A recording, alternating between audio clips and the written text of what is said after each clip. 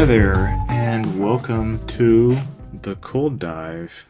I'm Lucas, aka Chrono Kirby, and this is the place for musings on technology, cryptography, and whatever else is on my mind today. So, today I'd like to talk a bit about the Fiat-Shamir transform, because I've been sort of doing some yak shaving related to that.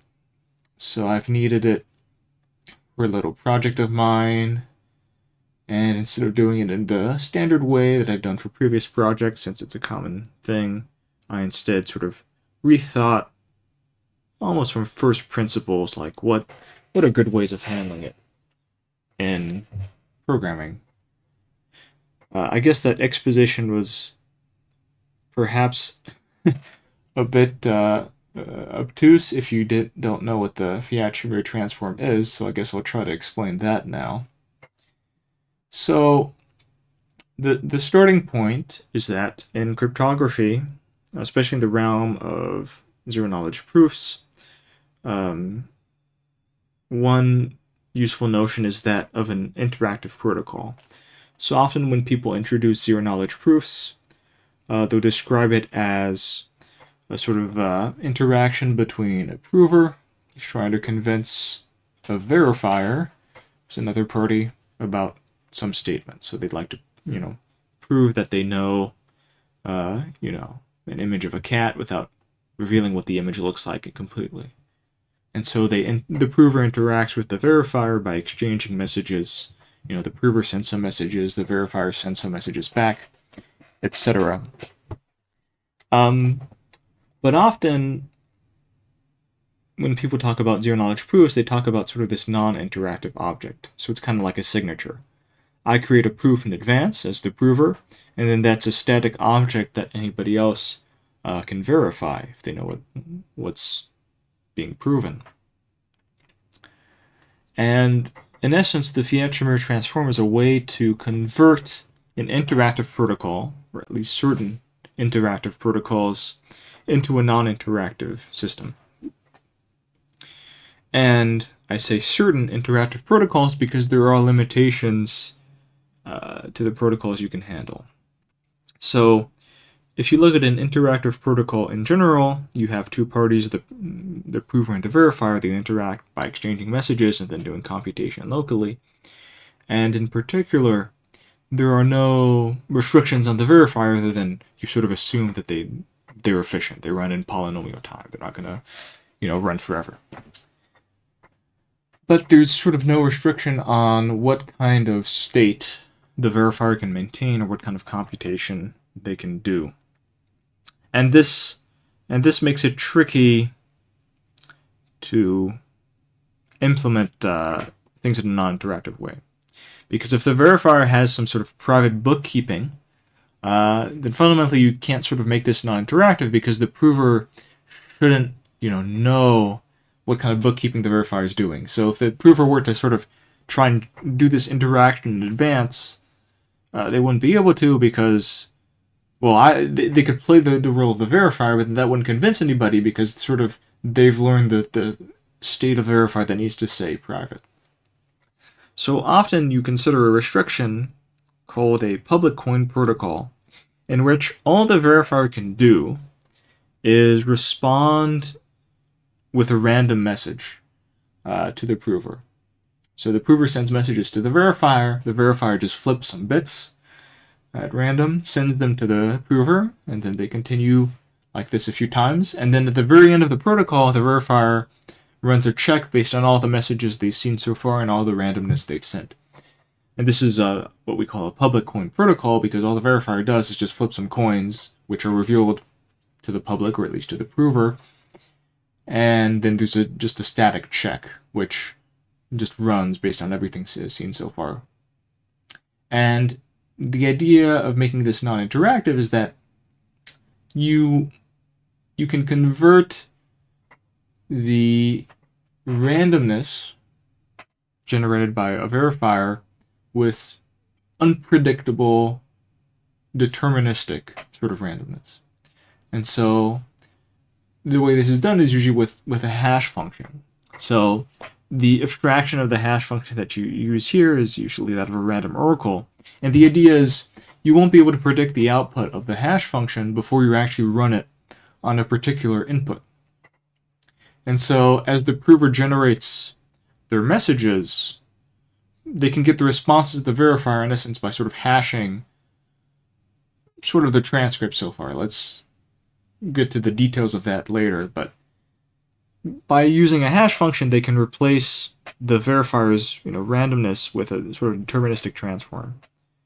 And what's important is that anybody else can independently verify this because they can sort of recompute the hash function themselves and sort of compute the verifier's messages and then sort of rerun the protocol themselves to verify the proof. So the Fiat-Shamir transform is essentially a way to turn any public coin protocol into a non-interactive one, which is quite nice. And this is, obviously useful in many situations because a non-interactive system is quite a bit more flexible. You can generate the proof in advance, the other person doesn't need to be online, and also many other people can sort of verify it independently, which is also a nice property that you might want to have. Now, I've sort of glossed over exactly what you need to hash, and this is actually a bit of a subtle point. So there's a very simple kind of protocol where the verifier just sends one message. So it's prover sends a message, verifier responds with a challenge, and then the prover responds with a response, and then you run the check on the first message of the prover, from which you can generate the challenge yourself using the hash function, and then the final message of the prover. So that's what the protocol would look like. Now, in this situation, it's sort of clear because basically what you need to hash is the first message of the prover at the very least. So the prover sends a message, you hash that to get the challenge, and then you send the response. And so that's, at a basic level, all that needs to happen. One thing you also want to include in the hash at this point is any kind of context. So often if you have a statement that's being proven, it's good to hash that in too, because it sort of prevents bits of the proof being reusable in a different context. Usually we're kind of paranoid about this, but it doesn't really hurt to put extra stuff in the hash function. Another neat thing you can do is, well, you can also put additional context beyond just the statement. So let's say you're using this proof system in a particular, application. Well, you could put the name of the application in there too, so that a proof in one application can't be used for another application, which is quite nice. For example, if you look at one example of a kind of Fiat-Shamir thing is a signature. So Schnorr signatures are actually an instance of an interactive protocol for proving that you know the discrete logarithm of a point on a group into a signature scheme, in essence by rendering sort of non-interactive using the Fiat-Shamir transform. And so if you have a signature like this, if I wouldn't want one person to be able to use signatures from one application in a different application, because then I might be able to sort of impersonate them. Like I can convince someone that person sent a message on one platform even though they sent it on a different one. So having extra context which binds it to a particular application is good too. Another thing you can do even further is you can bind it to a particular part of an application. So let's say you have this protocol which you run every day as part of your application. We could also include what day it is. Or even sort of a best practice when using Fiat-Shamir transforms as to create non-interactive proofs as part of a sort of an MPC protocol, something like that, is that on each run of the protocol you generate a sort of a random identifier, and you use that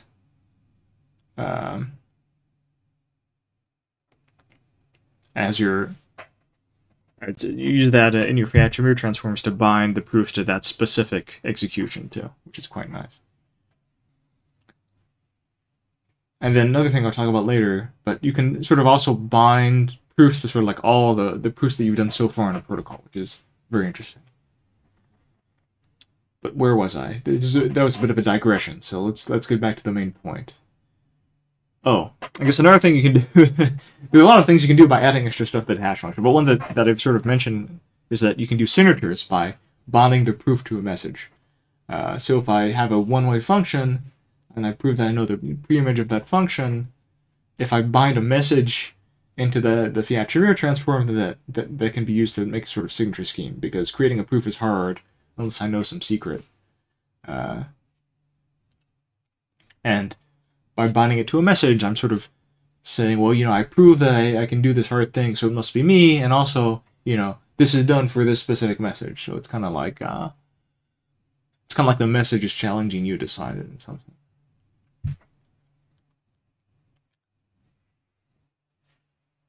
And that's for just the case where you have a single challenge. So in that case, it's quite simple because all you have to hash is the prover's message and then any additional, contextual information or stuff that you want to bind to in the proof.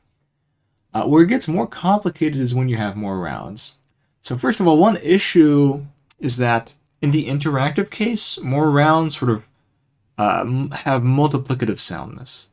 So let's say I can cheat a little bit in each interaction, but we do many interactions, one after the other. In the interactive case, basically, I have to cheat every single one, in sequence. So if I can get lucky, maybe a single time, if I have many things in sequence, I can't get lucky many times. So that's sort of an issue. Whereas, one interesting thing you can do in the non-interactive case is that, let's say each round is completely independent, For example, let's make this very concrete. Let's say that I send a bit. I send a message to the prover, any arbitrary bit string, or to the verifier rather, and they respond with a random bit. And basically, I win that interaction if the first bit of my message is the bit they respond with.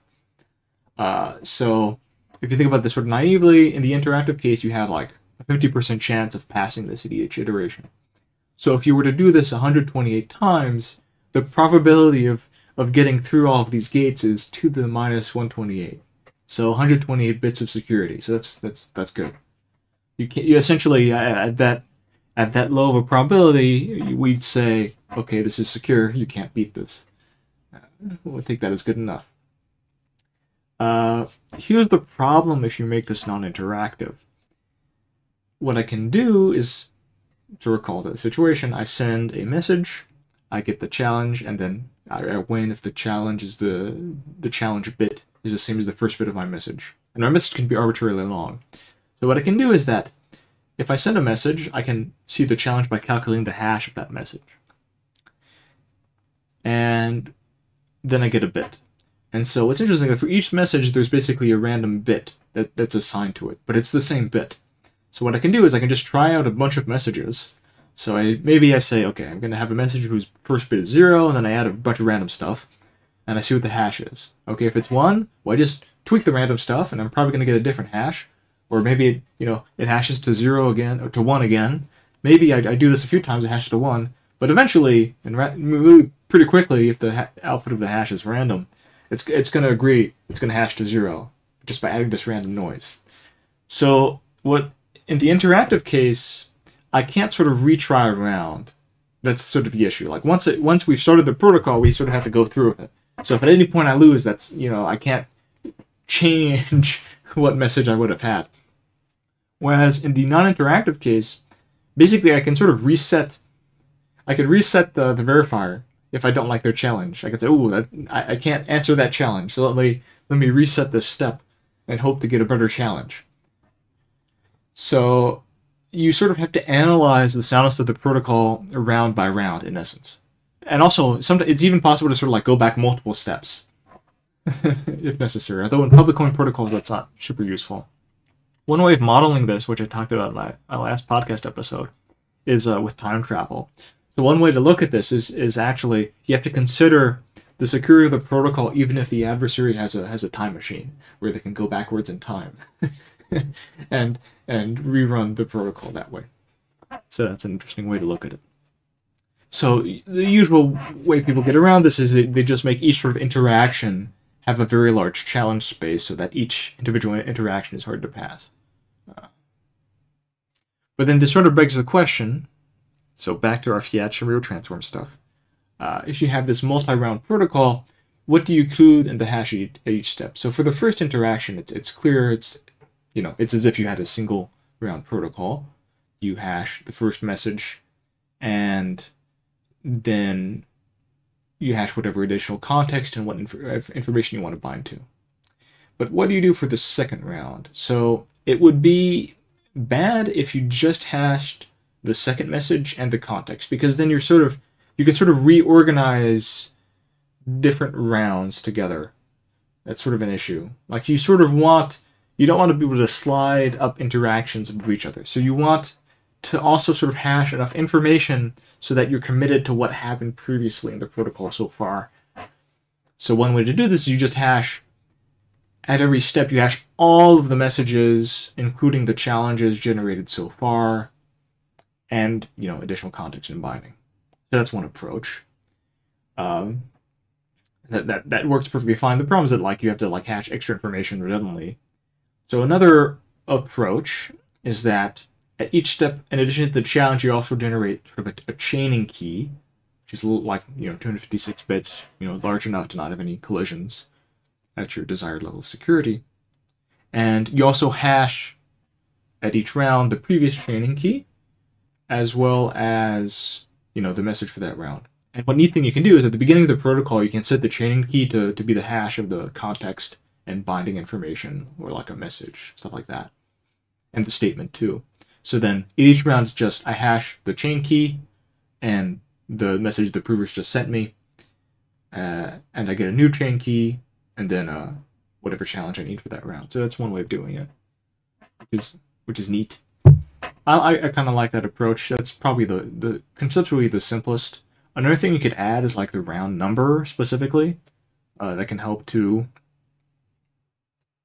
But yeah, so in essence, you want to do something that's equivalent to hashing all the messages that have been seen so far.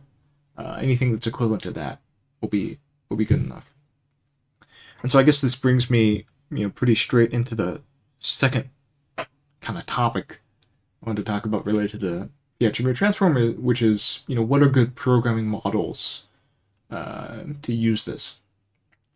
So one thing that sort of naturally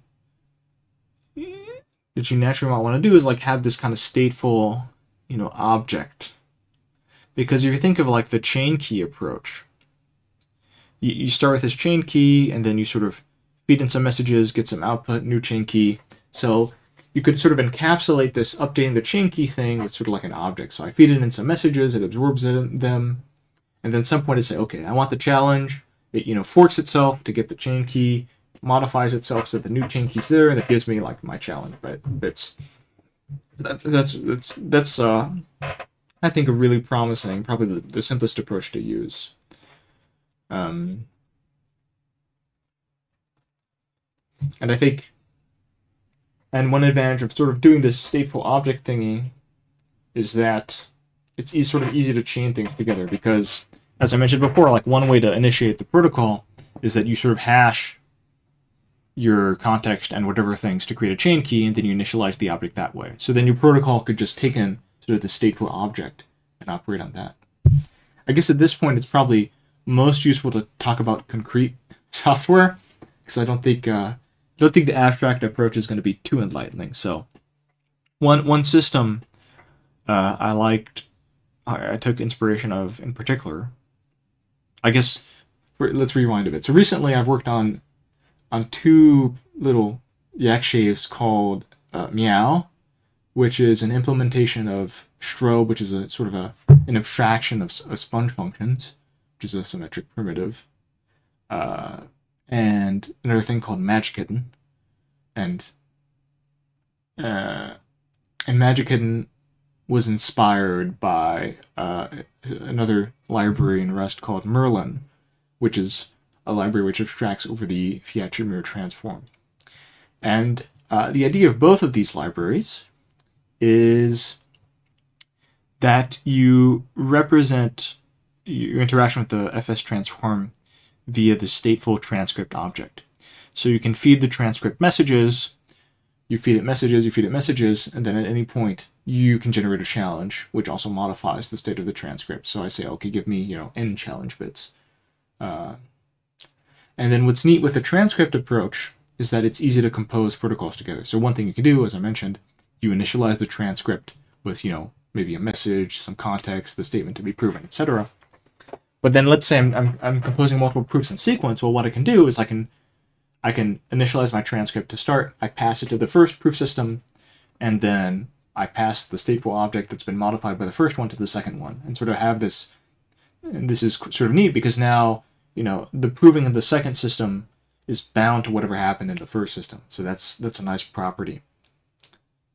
And then the way you'd write sort of proof systems, and here is that a proof system would just accept a transcript as an argument, and this would allow your proof system to be used for in any context, because you, as the person creating the transcript and then calling the system, you could sort of bind your transcript to whatever information you want, and you could also use the system in the context of an arbitrary protocol. So maybe I'm using like discrete logarithm proofs in the context of a threshold signature scheme, and so I'm doing multiple of them in sequence, and so I can use the same code that I would use, for example, for signatures, because I just pass in a different transcript.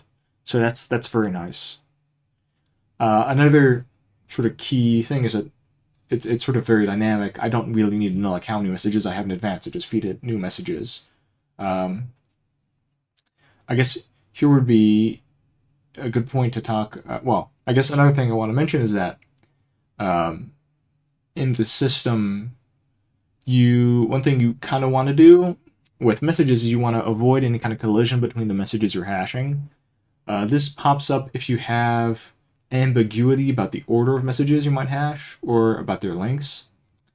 So one way to sort of avoid this issue is that before you hash a message, you also include its length. And so then if you look at sort of like all the things that have been hashed in the transcript, you have always, length, some bytes, etc. And so then it's sort of unambiguous how to parse this in a different way. Whereas if I just have, 4 bytes, that could be 2 chunks of 2, 4 chunks of 1, etc. But if it's 4 as a length and then 4 bytes, I know that it's that. Or if I have 2 bytes, 2 bytes, then I know it's that. So you want to have that length information somewhere. And the Merlin/Magic-Hidden approach is you always just hash that with the message. Another thing that you do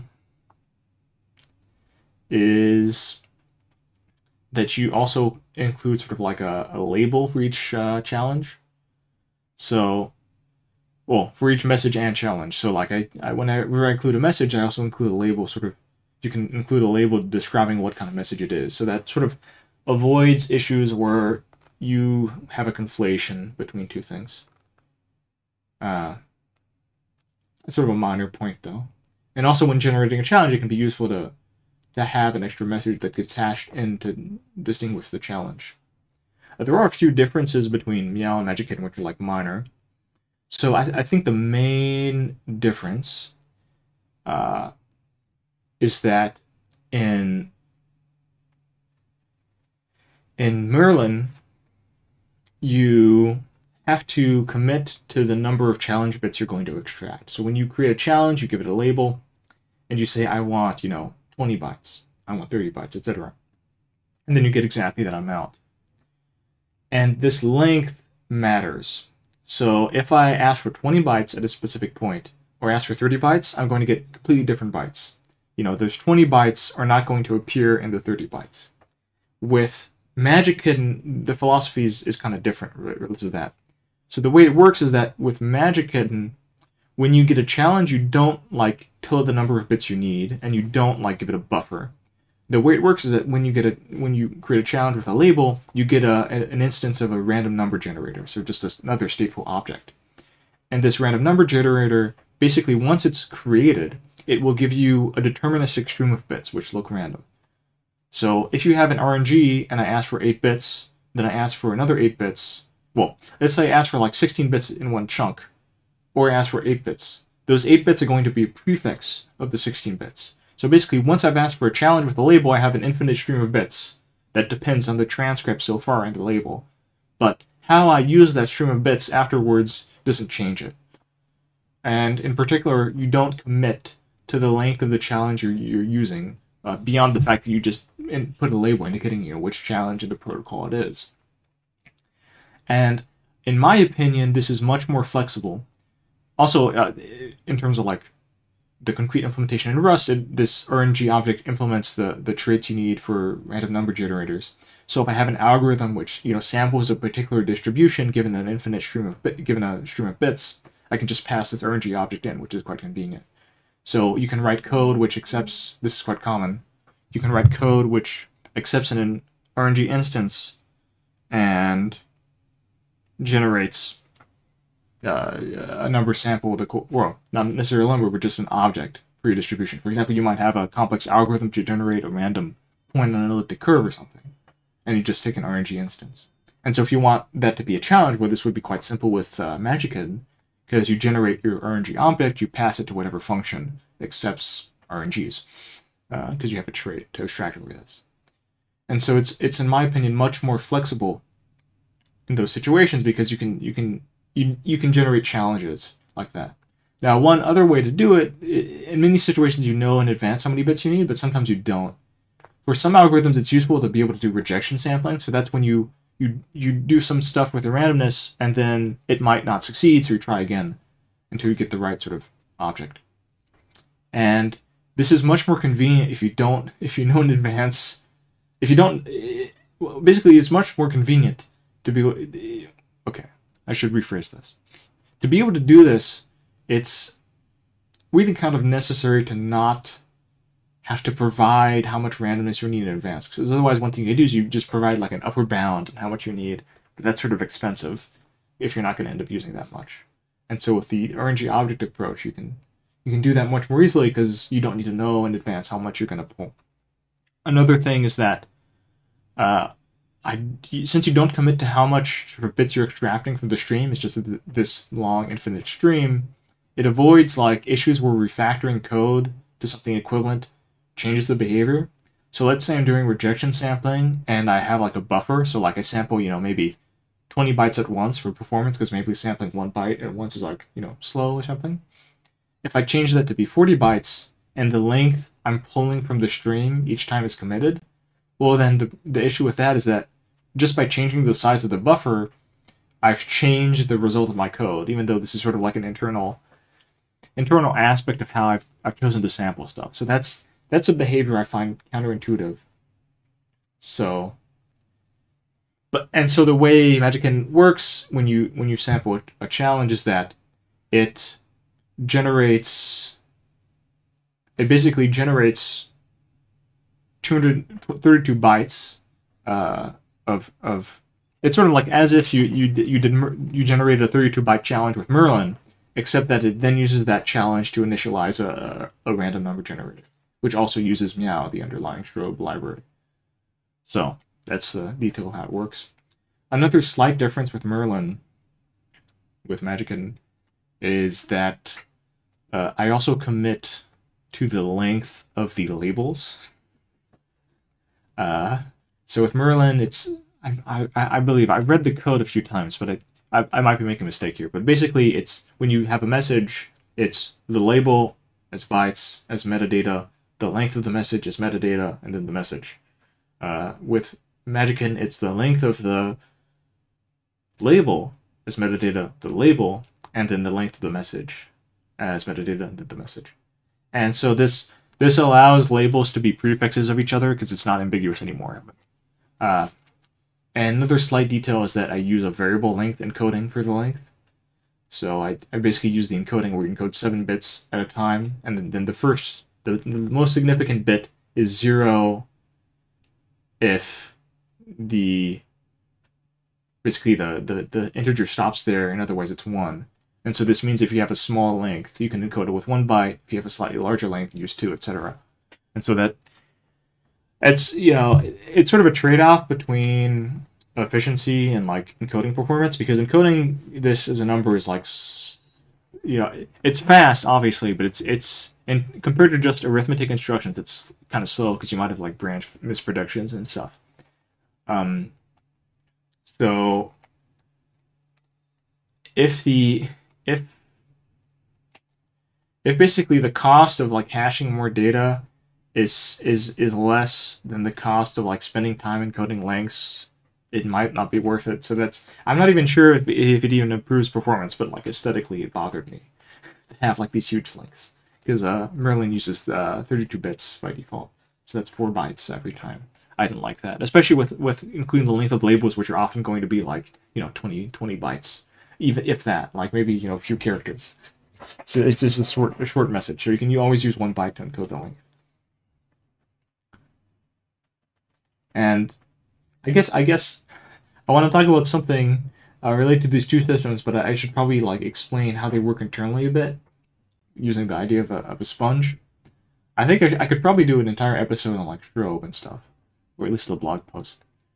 But the core construction inside of both of these is strobe. Although with magic, you can use a different permutation. Instead of Ketchak, you use kitten, which has 10 rounds instead of 24. And so the sponge construction is actually quite simple. It basically uses a permutation, and the idea is like the permutation is hard to distinguish from just a random permutation. And the permutation takes basically an array of bytes to another array of bytes. And like the bits don't have to be preserved. Like you can have a different Hamming weight for the bits at the end. So basically each array of bytes gets mapped to another array of bytes in sort of a reversible way. And so with a sponge, you basically split it into two sections. You basically have like the writable section, and then you have like the sort of the security section. And so the security section, I guess for concreteness, I'll just use the parameters for 128-bit security that both Merlin and Magic can use, is 32 bytes. And so it's big enough that there's no collision at 128 bits of security. And so that's sort of like the capacity area. And then above it, you have another 168 bytes, which are the writable area. And so that's basically how much stuff can I put into the hash function, how many bytes can I write into the thing before I have to do permutation. Because the basic idea is that you put data in some way into this top part until you reach the capacity bytes, and then you stop, you run the permutation, then you might continue writing. So the simplest way to create a hash function is like you XOR in bytes into the writable part, into the rate part.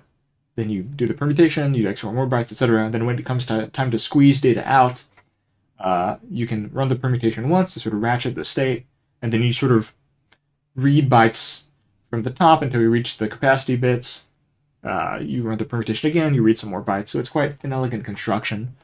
And the basic flow is that you absorb by XORing data in, and then you squeeze by first running the permutation if you've XORed data in, and then sort of reading data out, and then permuting it. And then with both of these operations, whenever you sort of reach the end of the rate and you don't have any bytes left to write or read, you run the permutation again to sort of create some more bytes you can use.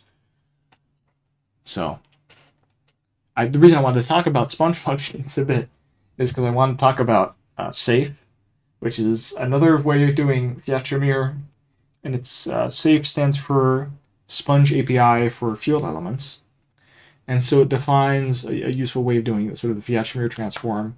The difference is that it's focused on hash functions, or really sponge functions, right, that work with field elements. And the reason you want this in the context of zero-knowledge proofs is that one thing you might want to do is you want to sort of verify a proof inside of another proof. And zero-knowledge proofs are often much better suited to arithmetic circuits, so doing operations over a field. So you want a hash function, because if you need to verify, you need to compute these hash functions which are used for the Fiat-Shamir transform. You'd rather have a hash function which is, very amenable to being implemented over a field. And so the Sponge API for field elements is sort of a way of doing this. So for example, instead of having, your sponge as bytes, the sponge is composed of field elements instead. And in fact, if you tweak the spec to allow ring elements instead of field elements, you can actually use bytes too, because bytes are like form a ring under XOR and bitwise and. So if you allow ring elements, then sort of the two cases are sort of coalesce. But otherwise, yeah, I usually consider field elements in these cases, because most snarks don't work over rings that well. So that's that. And the basic API that you need for the sponge is you need a way to absorb data, and you need a way to squeeze data.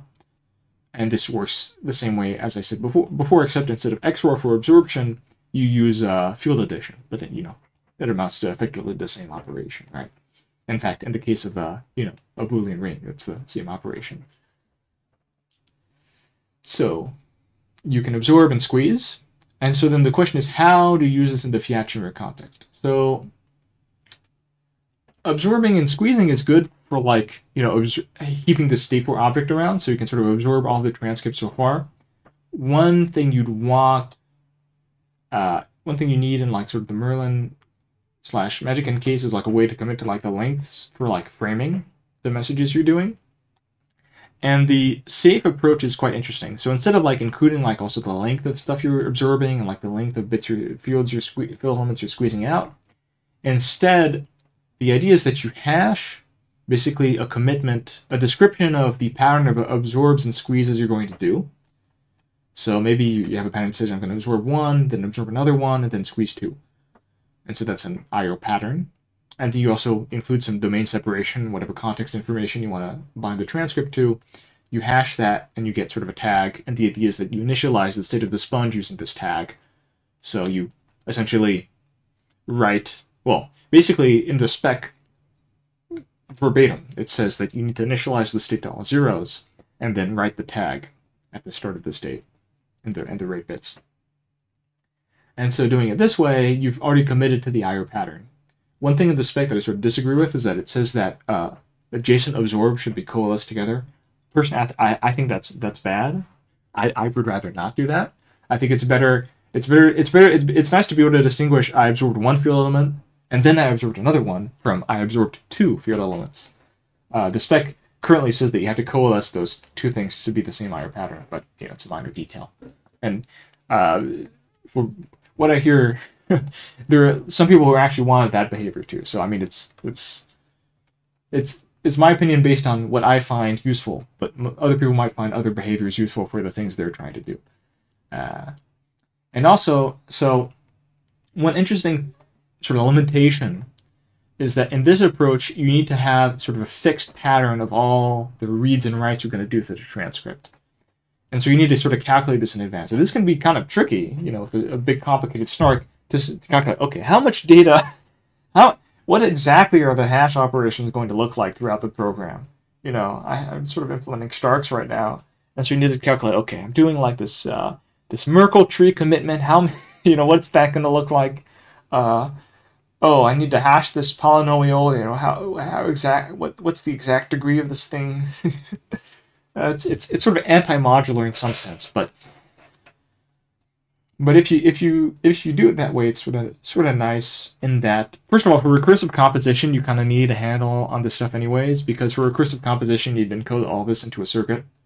At least if you do the circuit approach and not the RAM machine approach, there you could use a dynamic bytecode, so it's a bit different. But if you need to encode this in the frick circuit, you're gonna need to know the topology anyways, what's going into the hash function, what's not. Also, doing it this way, hashing the I/O pattern in advance, it means that you're sort of hashing the minimal amount of data, because you're not hashing any kind of metadata. All that's done at the start and can be hard-coded as a constant in your circuit. So I hash my I/O pattern in any context, any domain separation that's static. I get a constant, and then sort of that constant just goes into the circuit. So that's a nice property. So I think for recursive composition, this idea is better than the dynamic approach. It's less convenient though. So if you don't need recursive compositions, I think the dynamic transcript approach of Merlin or Magic Hidden is better. It's much more, it's easier to use because you don't need to calculate the I/O pattern in advance. And another suggestion I had for the safe stuff is that, as written, it doesn't really support chaining because you have to like initialize the sponge function using this hash function, which is like you could use the sponge function to calculate the hash, but usually it's like sort of out of band. Maybe use like SHA-2 or like SHA-3 to like calculate this, and then it becomes a constant. And having that as constant is quite nice. The hash of the I/O pattern in the domain separation. And actually, a slight modification allows you to do chaining, like you can do with Merlin or Magic Hidden. So the modification I propose is that instead of just initializing the state completely to zeros, first of all, you just say, okay, well, I start with a state. I don't know what the state of the sponge is so far. I just know, like, there's a position where I can write to based on what's happened so far, and there's like it's initialized to some field elements. And then instead of absorbing the tag that comes from hashing the I/O pattern in domain, you write into the sponge. So you just completely overwrite some field elements. And this is similar to how like keying works in Strobe. So basically, writing is sort of better because it avoids any issues where like specific like states above me can cause like the key material to not be absorbed correctly, etc. And then you basically write, and if you run out of space when you're writing your tag, well, then you just do a permutation, and then you always squeeze. You basically another thing in the spec for safe. This is really technical. Basically, if you squeeze immediately before doing any absorption, you will read the tag, and then 0 bytes or 0 field elements. I think instead you should basically force an initial squeeze. So like if you squeeze initially, you have to run a permutation first. So basically, you'd also make sure that after So the way this chaining would work is that you'd accept in a sponge state with like a position where the next field element you can write to. You write over your tag, possibly running a permutation if you run out of space, and then you say that you have to before if you're going to immediately squeeze, you have to run the permutation. Now, in most cases, you're going to immediately absorb, in which case, as soon as you absorb, you have to run the permutation before squeezing. That's the way it works. And so if you do it this way, what's neat is that after running a protocol, you have the sponge function is in a certain state, and you can just pass that state to the next protocol, and it will work. And so then at the very start, you just initialize the sponge to 0 and you pass it to the first thing. But you could also, one thing you could do is like maybe you want to like have a dynamic message that's like that you actually want to like handle in the circuit. Well, one way to do that is like, well, first, you handle the message by hashing that. Maybe you have a small protocol which just hashes the message and then gives you a sponge state. And then, well, you pass that sponge state to the next thing, and then now everything's bound to the message because this sponge state gets chained through all the protocols. So that would sort of be the best of both worlds in some sense because you can do this nice chaining. So you could have this sort of modular composition of stuff, but you'd also have this sort of fixed topology. The idea is like each sort of subsystem would know its own IR pattern and would have a constant, which is already the hash of the IR pattern, and maybe like a domain which specifies what subsystem it is. And each of these could be chained together. So you'd have sort of this much more modular code where only each subcomponent sort of needs to be able to calculate its IO pattern, but you don't need to calculate the IO pattern of the thing as a whole because you can just chain multiple subparts together. So I think that would be a very cool API to have. And I think I'm probably going to play around with Sponge because one thing I do want to implement at some point is like recursive snarking because that's a very cool concept. I should probably talk about recursive proofs. That'd be like a whole good episode topic, wouldn't it? Anyhow, I think I covered most of what I wanted to talk about. I kind of had a lot of thoughts about Fiat-Shamir stuff. I should probably write this up too as a blog post. It would make a good blog post because I've announced talked about the Meow Magic and stuff I worked on this week briefly, but there's some interesting details which would be good to write down. But I was glad to get this stuff off my chest because I had this sort of like mulling around for a few days. So hopefully this explanation of Fiat-Shamir details was interesting and perhaps even understandable. If not, well, I apologize. You can send your complaints. But in awaiting your complaints, I'll just say till the next one. Thanks for listening. Bye.